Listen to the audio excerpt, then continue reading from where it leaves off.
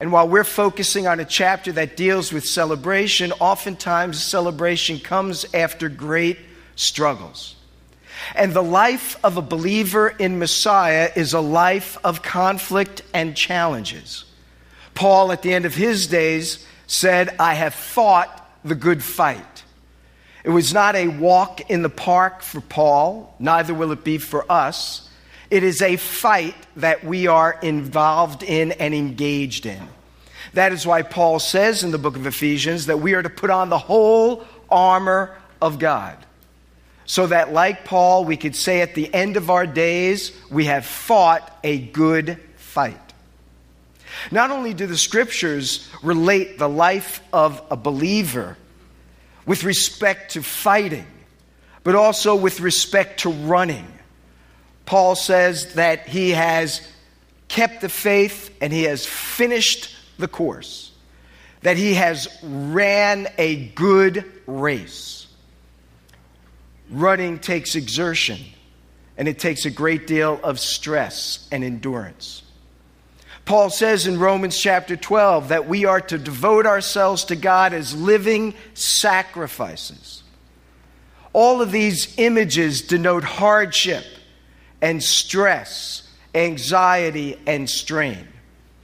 That the life of a believer, contrary to what many people are telling us, is not an easy life at all to live. It is a hard life. It is hard to study God's word, and it is harder to apply it to our lives. It is hard to pray, and to pray as God would have us to pray when he would want us to pray. It is hard to be available to one another as the scriptures tell us we ought to be, that we are to bear one another's burdens. These are challenges in the life of believers and in the life of living in a biblical, mandated way. But at the conclusion of such struggles, there's opportunity to celebrate the accomplishments that God brings into our lives. When we look at the book of Nehemiah and the events that he endured, we come to this chapter that is filled with celebration. But make no mistake about it, Nehemiah came through some very hard roads before him. But God brought him through each and every one. Let's think about what God brought Nehemiah through. I can't help but think of that black spiritual, Look what he brought me through, right? That's the main phrase of that song. Look what he brought us through. And when I look at Nehemiah's life, remember in chapter 1, he hears about the city of Jerusalem and how its walls are destroyed. And he learns how the people are in disarray and are discouraged. So he now begins to mourn. And the first thing God brings him through is King Artaxerxes' permission to go to Jerusalem in order to rebuild the walls. This was no easy moment for Nehemiah. First of all, he was of good service to the king. Why would he let him go? And second of all, the king in the book of Ezra earlier had already issued a decree not permitting the walls of Jerusalem to ever be rebuilt. And so the king had to change his mind about an edict he had already signed.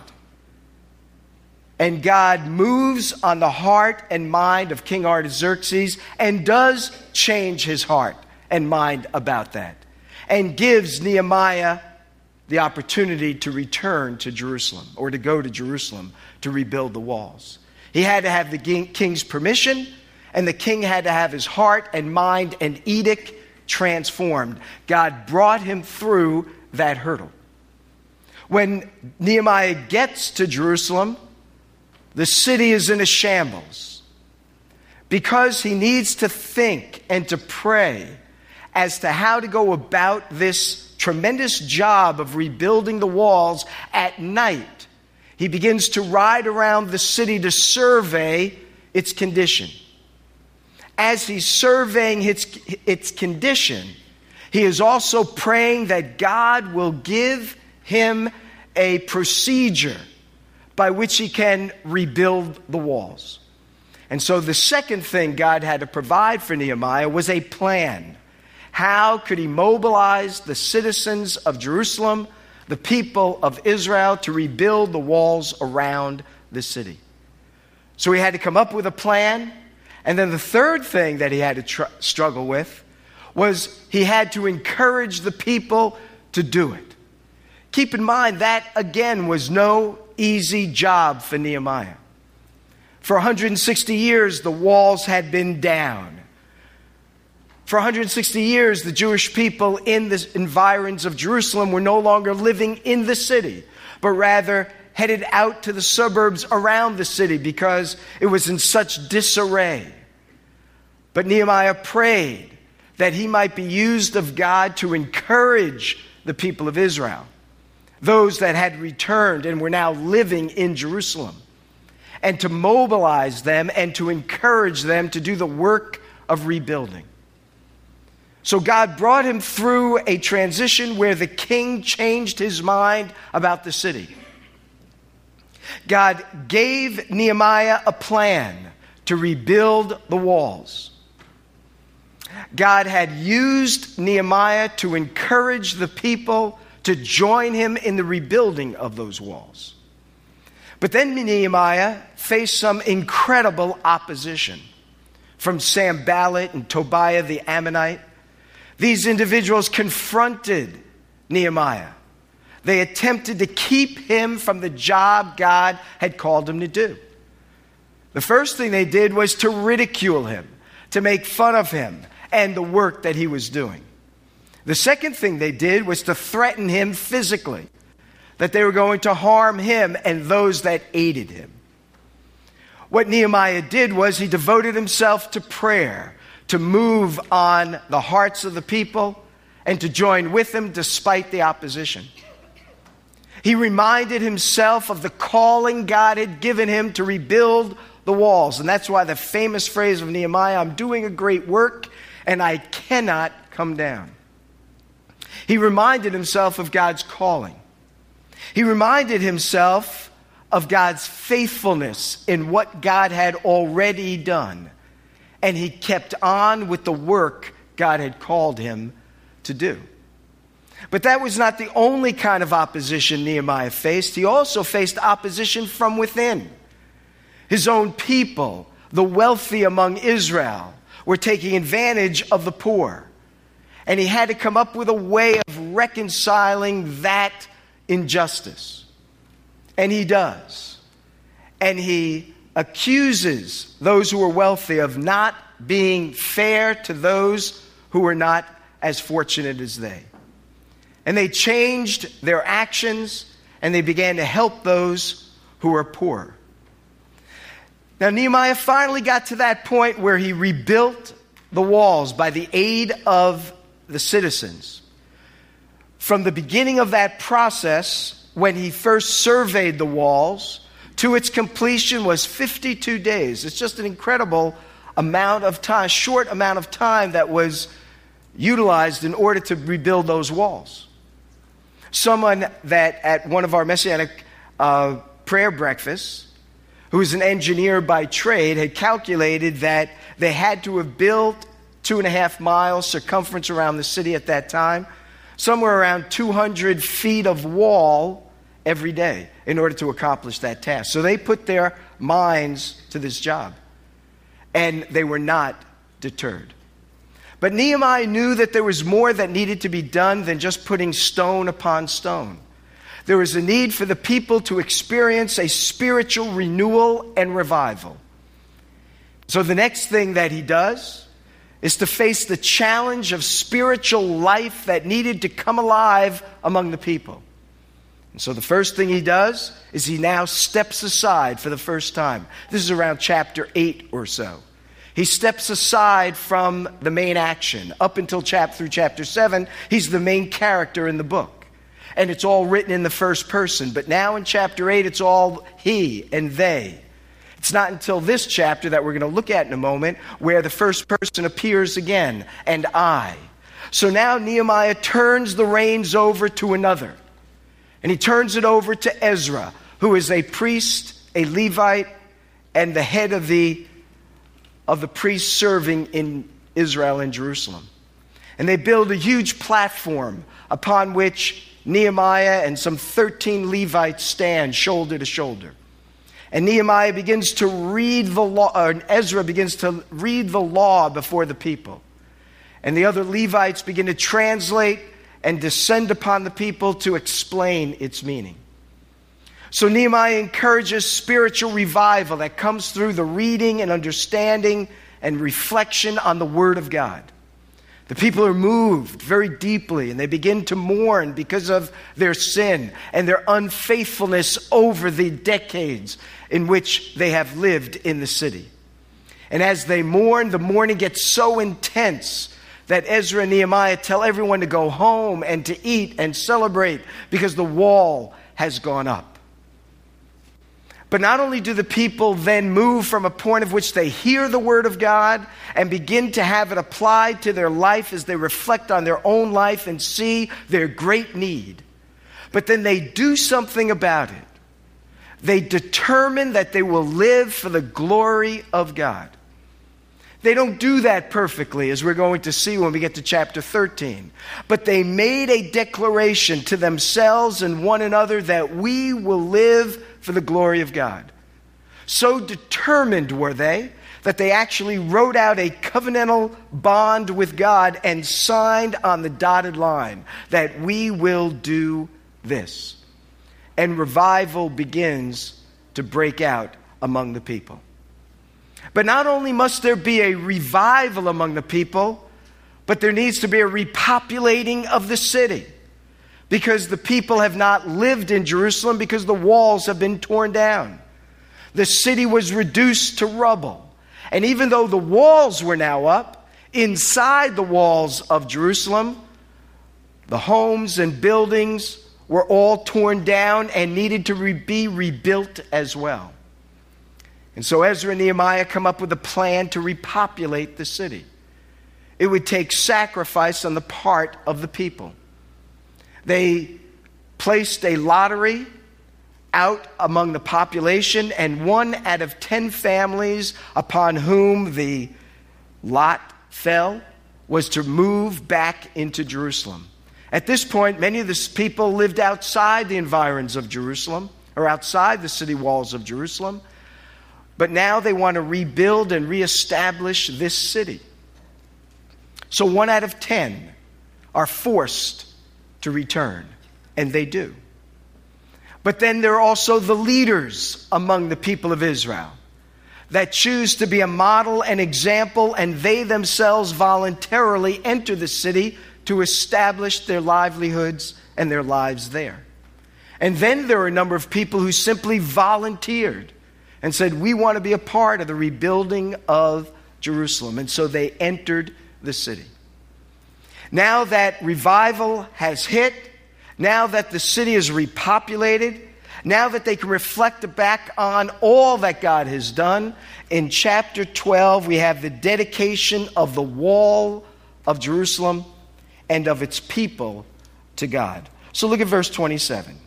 At the dedication of the wall of Jerusalem, the Levites were sought out from where they lived, were brought to Jerusalem to celebrate joyfully the dedication with songs of thanksgiving and with the music of cymbals, harps, and lyres.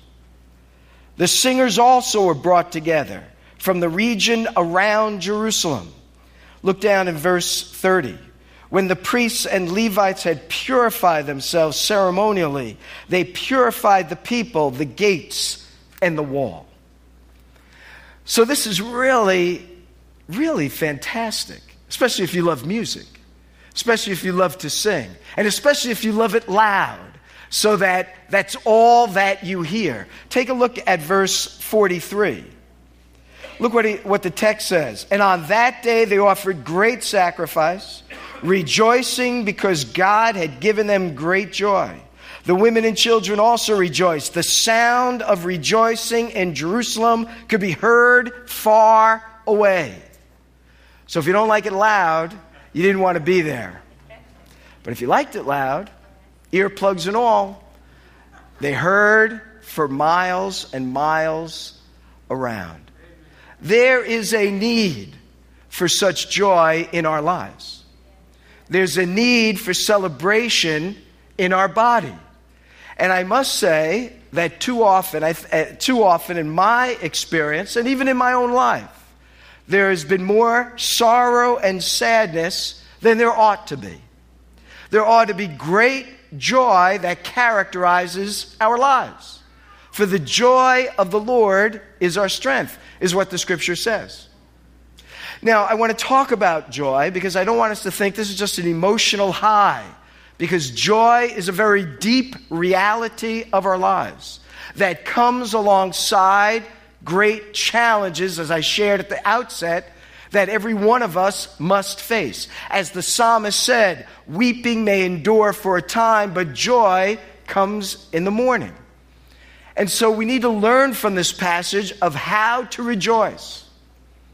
It was Nietzsche, I believe, who had said that he would believe more about what the redeemed of the Lord had said if they looked like they were redeemed.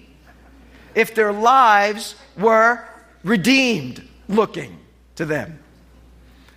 But I know that very often our lives don't look that way. And our lives don't feel that way. But they should more often than not. I know we all go through the valley of the shadow of death, and there's place for sorrow. In fact, Yeshua himself models such sorrow. When we remember how he had heard of the death of Lazarus, his good friend, the shortest verse in the English translation says Yeshua wept. So why did he weep? He wept, I think, for a variety of reasons, not least of which was the loss of his wonderful brother in the Lord and friend. He now was not available to him. He would be, but he wasn't right then and there. And no doubt that contributed to some degree to his weeping. He must have wept because of the lack of the individuals around the tomb's belief and trust in him. For that's why he came. He came to give life and to give it more abundantly, more joyfully, more wonderfully. And those around the tomb could not see that he could provide that for them. And so no doubt he wept because of the unbelief of those who were right then and there around the tomb. I think he might have also wept because the death of Lazarus was just one death that millions and billions would experience in the course of history. A death that none of us ever were consigned to experience. Because when God created us, he created us in his image. He created us to enjoy him for eternity. He created us to enjoy all that he had made. And death was not a part of his creation. But death crept in because of the evil one. The marvelous thing is, God has done something about it. As we say in Boston, he did something to reverse the curse. You have to think about that one. But he reversed the curse. If we embrace him, and life is ours for the receiving, because Yeshua said, I am the way, the truth, and the life. So no doubt Yeshua mourned because this was one more death that was not intended to ever be experienced. The point is he wept, but yet at the same time, the book of Hebrews tells us that he went to the cross, his own death, because of the great joy that was set before him. It's weird, isn't it? This idea of sorrow and joy mingled together. So those in Jerusalem are moved to great rejoicing. But it doesn't happen in a vacuum. It happens because of what has already transpired that I've shared with you and what is explained here in this text.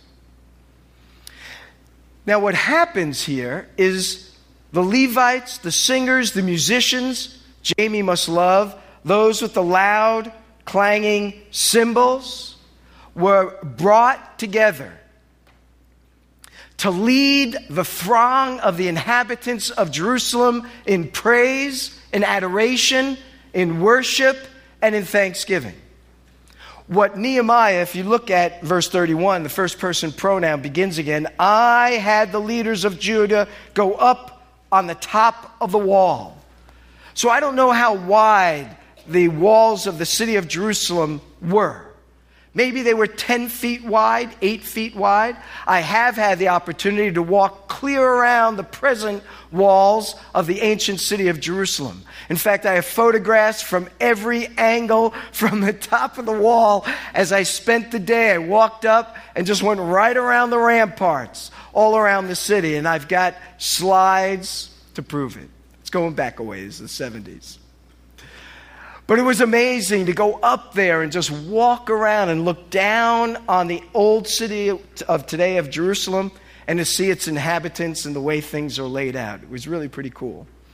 What Nehemiah does is he splits the people, the citizens of Jerusalem, into two groups. One is led by Ezra and some of the priests. They go up the wall and they start circling on top of the wall as they're singing and rejoicing and praising God. The other throng is led by Nehemiah. He goes up the wall and goes the opposite direction. So you've got two of these groups going in two directions around the city walls of Jerusalem, singing, playing their instruments, resounding joyfully to the glory of God. When they come down, they then enter the temple.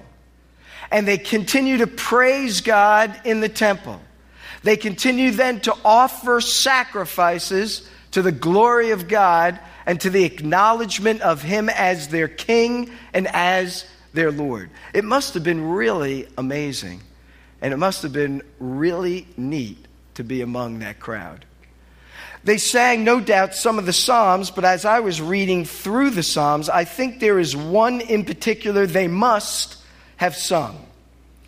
You can turn there with me if you want. You don't have to, but Psalm 48 starts out by saying, great is the Lord and most worthy of praise in the city of our God, His holy mountain. It is beautiful in its loftiness, the joy of the whole earth. Like the utmost heights of Zaphon is Mount Zion, the city of the great King. God is in her citadels. He has shown herself to be her fortress. When the kings joined forces, when they advanced together, they saw her and were astounded. They fled in terror. Trembling seized them there, pain like that of a woman in childbirth. You destroyed them like ships of Tarshish, shattered by an east wind. As we have heard, so we have seen in the city of the Lord Almighty, in the city of our God. God makes her secure forever. Selah. Within your temple, O God, we meditate on your unfailing love. Let your name, O God, your praise reaches to the ends of the earth. Your right hand is filled with righteousness. Mount Zion rejoices. The villages of Judah are glad because of your judgments. Catch this. Walk about Zion.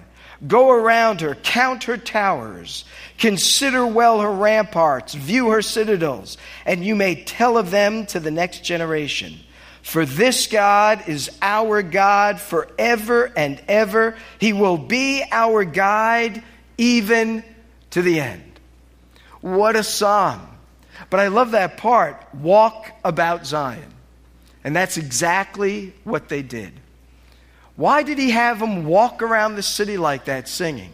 I can't help but think that he's thinking about Joshua and how when Joshua entered the promised land to take the city of Jericho, he walked around it for 6 days, 1 day apiece, and then on the seventh or on the 6th day, 7 times around and God gave them the city.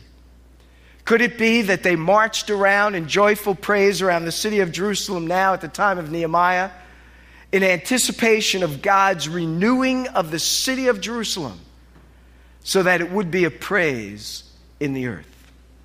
Keep in mind that Abraham was told to walk the width and length of the land God was promising him.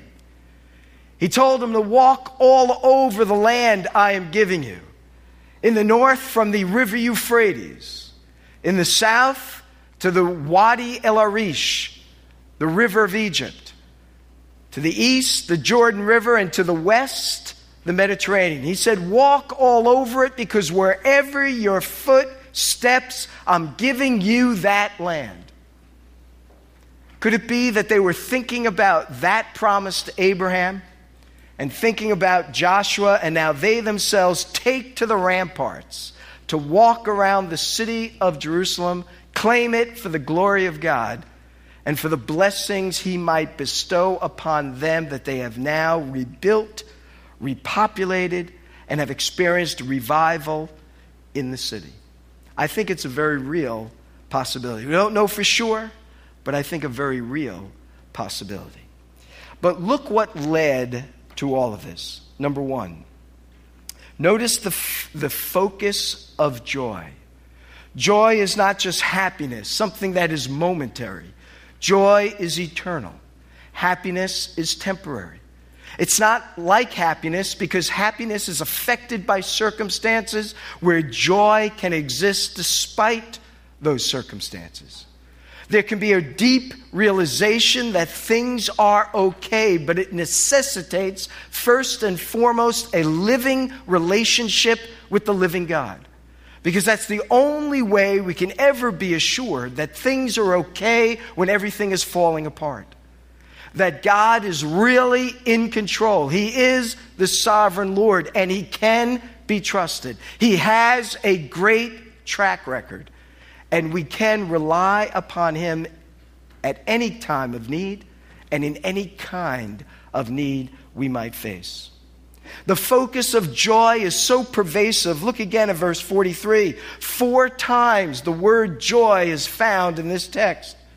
It says, on that day they offered great sacrifice, rejoicing, because God had given them great joy. The women and children also rejoiced, and the sound of rejoicing in Jerusalem could be heard far away. 4 times this focus of joy. And I like that the passage doesn't say the noise of their rejoicing, but it's their rejoicing that was heard. It was almost like though the sounds were heard in the distance, they knew that those sounds were not just abstractions, but that they came from the depths of the heart and soul. They heard the sound of joy, not just the sound of music and voices. They heard it joyfully. It tells me how important joy is, because it's infectious. Have you ever been around joyful people? One of the most joyful people in our congregation is Gary Morgan. No doubt. I love being with Gary. He'll tell you, whenever I have friends that are visiting, I take them to Gary. You could ask him and Susie. Not only for the view, which is wonderful, but I want people to meet them because they're wonderful. They're wonderful for a variety of reasons, not least of which is the joy they exude. And it's strengthening when you experience it. And whatever your trials or troubles are, if I just call Gary and I say, hey, Gary, what's going on? I don't even tell him I'm struggling with something, but it just dissipates. That's what he does for me and countless numbers of others. That's why he has so many good friends. Joyful people have friends because people want to be around joyful people. If you are a moper, now you know why people don't want to be with you. I'm just saying it like it is. We want to be around people that are happy people, Not simply because everything is going well, they've got enough money in the bank and enough initials after their name and enough prestige that we would all love to experience at some point. Not because of that, because of something deep within the recesses of their being that exhibits a concern for others, that things might be well for them. Joy is critical to the life of the believer. It might be that we don't lead enough people to know the joy of our lives because we don't know how to experience joy. Sometimes we know how to experience, but we refuse to experience because we think it's disingenuous to our lives and personal experience. But make no mistake about it, Paul says, rejoice in the Lord always. And in case you missed it, he says, and again I say, rejoice. When we come together, and I mentioned to Edward, I wanted to change the service around today. But I didn't want to get in the way of the teachers with the young people. But I wanted to preach right after the welcome. I wanted to dismiss the kids and then share my message so that we would end singing songs of praise together. In some way, now I have to hope that you'll remember what I said for a week, which is not going to happen.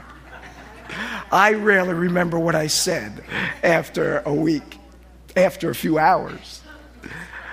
But my hope is that we will remember something so that when we come next week to worship God, we do so with joy no matter what we've experienced. That we don't come ready to complain about something. Because there's always something to complain about. He preaches too long. He tells not enough jokes or too many jokes. Or he didn't mention me and I did this. And there's always reason to complain. Believe me. You know, I look myself in the mirror and I say, why didn't I say that? Why didn't I do that? I add to the pie of complaint. But we need to do something about that, don't you think? And like these that are up on the wall singing joyfully, how can we but sing joyfully when we remember that Messiah has come, has completed all that the prophets said he would do, and has given us eternal life? We should always come. There may be those moments of sorrow, I understand, but generally speaking, we should always come ready to rejoice in him and ready to share joy with one another. There's a second thing here that strikes me. Look what they also say. Not only did they celebrate joyfully, but also with thanksgiving. The reason they could celebrate joyfully is because they were grateful for what God had done. I am sure some people died on the job. I'm sure some people left the walls and said, I've had enough. There were those that would not repopulate the city. And there were those, perhaps, that didn't experience revival. But there were those who stayed. There were those who worked hard. There were those who did re-enter the city. And so they were thankful for what God did do. I think, years ago I heard Billy Graham say one of his greatest regrets was he didn't pray enough. Can you imagine that? He didn't spend enough time in prayer. I think one of my regrets, that certainly would be one, but one of my regrets is never having journaled my walk with the Lord. When I think I came to faith when I was 17, I don't know how many years ago that is now, 40-something years or whatever. Thank you. I don't know how many years, 40 or so. And it's actually more than that. Yikes. 42. But if I had chronicled all the things God had done in my life, I would never have a reason to complain about anything. I had breakfast with Barry and I was sharing with him how God has just watched over Mary Lou and I in terms of ministry in all these years. We were in ministry when we were 17 years old when I think about it. I don't want to go into all the details. I'd love to share some of that with you, but when I thought back, and I'm just sort of regurgitating these things to Barry, hopefully I wasn't boring him. But as I was sharing with him these things, I said, It's amazing what God has done in my life. And if I had just written them down, I could just go through them and I'd say, he really did do great things. I shouldn't be so upset about anything. But they were grateful because they could reflect on what God had done, not only for the people of Israel, but for them in particular. If you want to be joyful and thankful, you got to stop thinking about the problems you have, because they're not going away anytime soon. You need to remember what God has done in your life to give you hope and to give you anticipation of greater things yet to come. We're going to have all eternity. I remember my good friend Bill Cox, who taught me how to sail. I remember we were out on the Chesapeake Bay in his 36-foot Pearson. Oh, man, that boat was so beautiful. But the things we did together were just so wonderful. And I'll never forget them, and I'll never be ungrateful for what he shared with me. And I remember one time we were talking about sailing, and then we were looking at the scripture in which it says, in the new heavens and new earth, there's no water. There's no oceans. And I said, Bill, if there's no oceans, there's no water, what are we going to do? We're not going to be able to enjoy sailing again. He said, we'll sail the heavens. We'll sail space. I said, okay, I'm going with you wherever you're going. There are great things in store for all of us who know the Lord and have received of his grace. And so we only have gratitude and thanksgiving. One last thing. If you look at verse 30, notice that it necessitates purification or dedication. And that's why I said at the front end, this is not just an emotional pep talk, or at least I don't intend it to be that. There needs to be gratitude. There needs to be a sense of real joy. But it comes when we are purified. And it comes when and by purification, it doesn't mean made to be without sin.